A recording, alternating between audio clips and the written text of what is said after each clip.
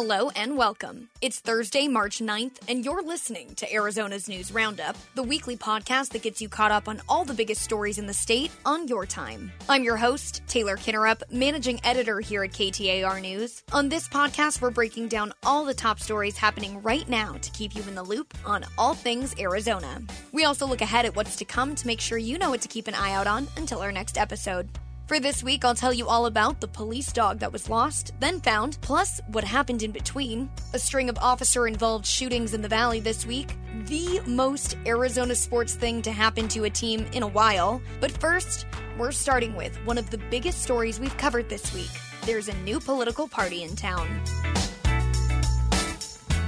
Secretary of State Adrian Fontes really said it best when he joined Arizona's Morning News this week. There's a lot of democracy going on in Arizona.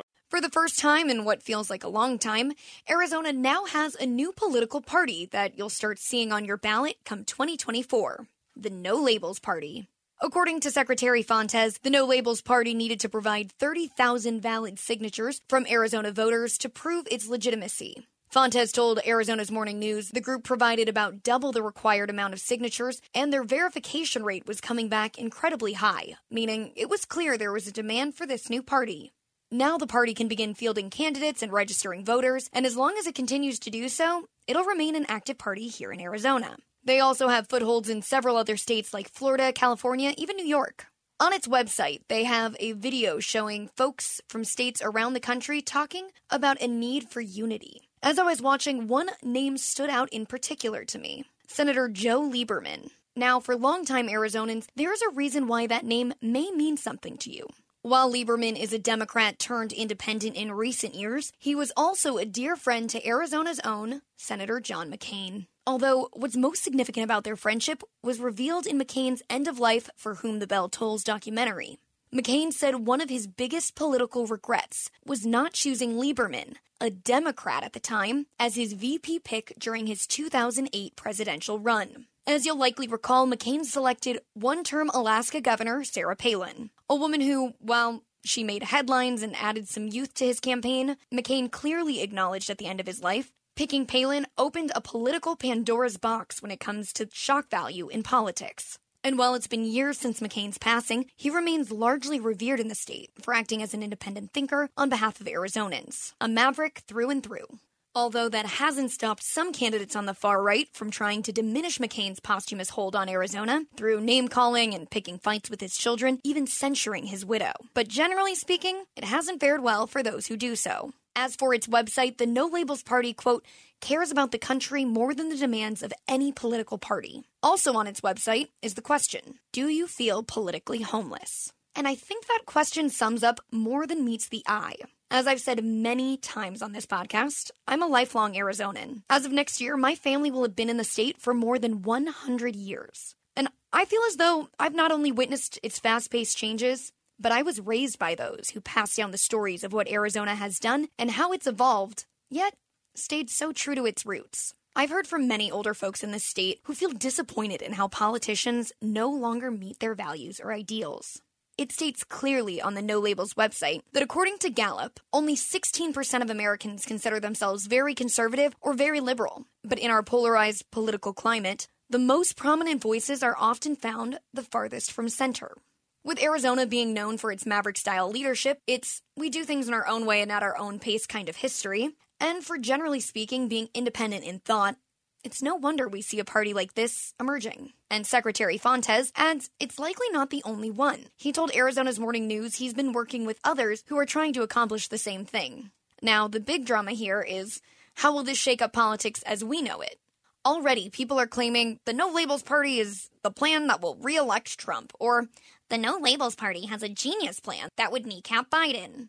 Translation, people are claiming this will be bad for Democrats, while others are claiming it's bad for Republicans. Secretary Fontes, a Democrat, said on Arizona's Morning News, The hand-wringing on my side of the aisle is a little premature. I think there's a hell of a lot more people dissatisfied with where another party, I'll just say it, is right now. While our political analyst, Mike O'Neill, told us this is bad news for Democrats. Many are frantically asking, how does this change things for now independent Kyrsten Sinema's political future? Will Ruben Gallego have a chance if he's running against two independents? Who will Republicans push to run? Will those Republicans have to be more moderate to stand a chance? All great questions, of which I have no answers. One thing I do know, though, is that Arizona already has folks thinking in a three-party system way. In the state's most populous county, Maricopa, independent voters outrank both Republicans and Democrats, although it is by slim margins. Regardless, we've seen Arizonans both reject the party of Trump, but not necessarily switch from red to blue. The argument that Arizona is a purple state remains a fervent one in and out of Arizona. Like I said, it comes back to those maverick roots, voting for the person over the party. This once dead red state elected 2 Democrat senators in 2022. Arizona will continue to be a case study that baffles political scientists for decades to come because, well, this is a state that will always end up surprising you. And that's why we'll continue to monitor the No Labels Party growth, as well as any other political party that emerges between now and 2024.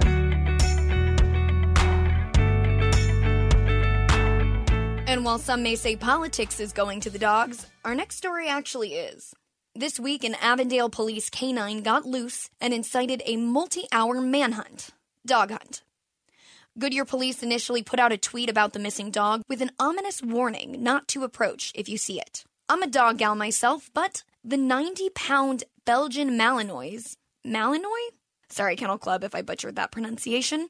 Didn't sound like one you'd want to cross. A few hours after the search began, the dog, named Rico, was found. But what happened in between reinforced the initial warning not to approach. Rico allegedly attacked a man cleaning out his camper in his driveway near Lower Buckeye Parkway and Saraville Avenue around 10 p.m. on Sunday. The man was bitten repeatedly while fighting off the dog. The attack continued until the victim's wife hit Rico with a broom handle, prompting the canine to run off. The man received treatment at an urgent care facility for urgents that included 8 deep puncture wounds on his right arm, a bite wound down to the bone on a finger, and 10 puncture wounds and 2 large lacerations on his left arm. The man said he was unable to feel his fingers on his right hand after the attack.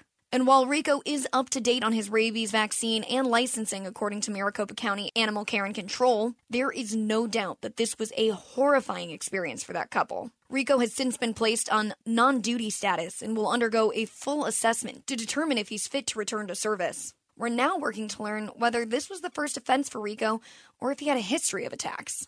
You can stay up to date on the latest on KTAR.com.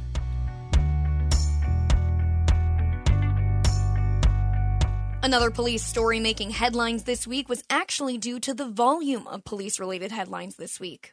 Phoenix police reported 4 officer-involved shootings in the span of just 5 days. On Saturday, a suspect was shot and injured. Then on Sunday and Monday, 2 others were fatally shot during incidents. And on Wednesday, a police officer shot a suspect that, according to Sergeant Melissa Solis with Phoenix Police, was violently attacking the officer. She told KTAR the increase in shooting incidents is concerning. An officer-involved shooting, no matter what kind it is very stressful. They're called critical incidents for a reason. Anytime we have to discharge our weapon, it's not easy. We don't go into this profession wanting to do that. Solis emphasizes officers don't respond to calls expecting them to become a shooting situation. And Maricopa County Sheriff Paul Penzone told Arizona's Morning News he thinks it's too early to consider this a trend. We should be concerned, but calculate them out through the year to say where we're headed. Hopefully this is just a glimpse of something that will diminish quickly and we'll get back on track to being more of a peaceful community. But he does feel that there's been a change in how people are interacting with police. There's just an attitude towards law enforcement where more folks are willing to challenge, to threaten, to be disrespectful, and to cause men and women in uniform to make difficult decisions.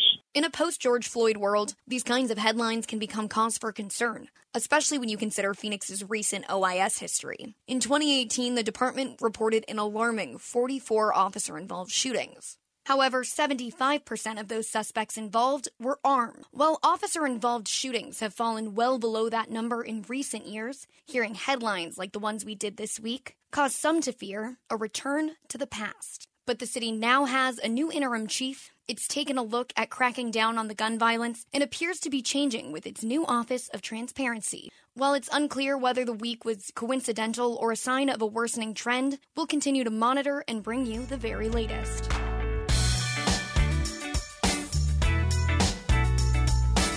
And finally, what have I been telling you?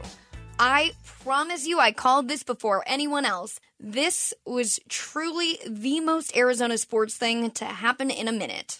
It was supposed to be Kevin Durant's Phoenix Suns home debut tonight, but this just in. He's not playing. KTAR's Luke Forstner is live at Footprint Center. Luke, what's going on? Yeah, Becky, so right now the reporting is that he's out with some leg soreness, and there's a video of him slipping on the court during pregame workout. Kevin Durant's highly anticipated first home court appearance as a Phoenix Sun never happened. Arizona Sports' own Kellen Olson caught the video, and it's about as heartbreaking as it gets for Arizona sports fans. Just a little twist and tweak of the ankle to shatter all of the Valley's hopes and dreams. Now, I know I'm being dramatic, but people really shelled out some serious cash for this game just to see KD. What are you hearing and seeing from the crowd that's there? It was sold out, right? People are so excited. As he was working out before, there was just tons of kids, especially, but just all these fans real down there in the lower level, cheering him on, just chanting his name. They were cheering every miss. They were cheering every make. They were super excited to see him, and there was just this really big air of excitement. And I think people are just kind of all finding out, as we were, that, and they're not going to get to see Kevin Durant's first game. So, these tickets might have been a little pricey for some people. Yeah. Again, a lot of kids very excited, so that's disappointing for them for sure. As of this recording, there is no ETA for a Durant return, but I can promise you, fans will be waiting with bated breath until he does. So that's it. You're all caught up for this week, the week of Monday, March 6th, 2023. But what's ahead? Here are a few things to keep an eye out on until we meet again. The Swifties are coming. Heads up, y'all. Taylor Swift kicks off her new Eras Tour in Glendale next week, and the city is kicking off her arrival with a big announcement expected on Monday. Allegedly, for the 2 days Swift is in town, you can expect the city to go by a new name. Might I suggest Taylortown? The World Baseball Classic kicks off this weekend at Chase Field with teams from around the world headed to the Valley of the Sun. A KTAR News exclusive. Keep an eye out because next week, KTAR's Griselda Zatino will bring you a profile piece on one of Arizona's newest U.S. congressmen. Remember, you can read more on all the week's top stories and get breaking news in real time on KTAR.com. You can also listen live on 92.3 FM or to take KTAR everywhere you go, just download the KTAR News app for articles, podcasts, and of course, breaking news. With that, I'm Taylor Kinnerup, and you've been listening to KTAR's Arizona's News Roundup. Until next week.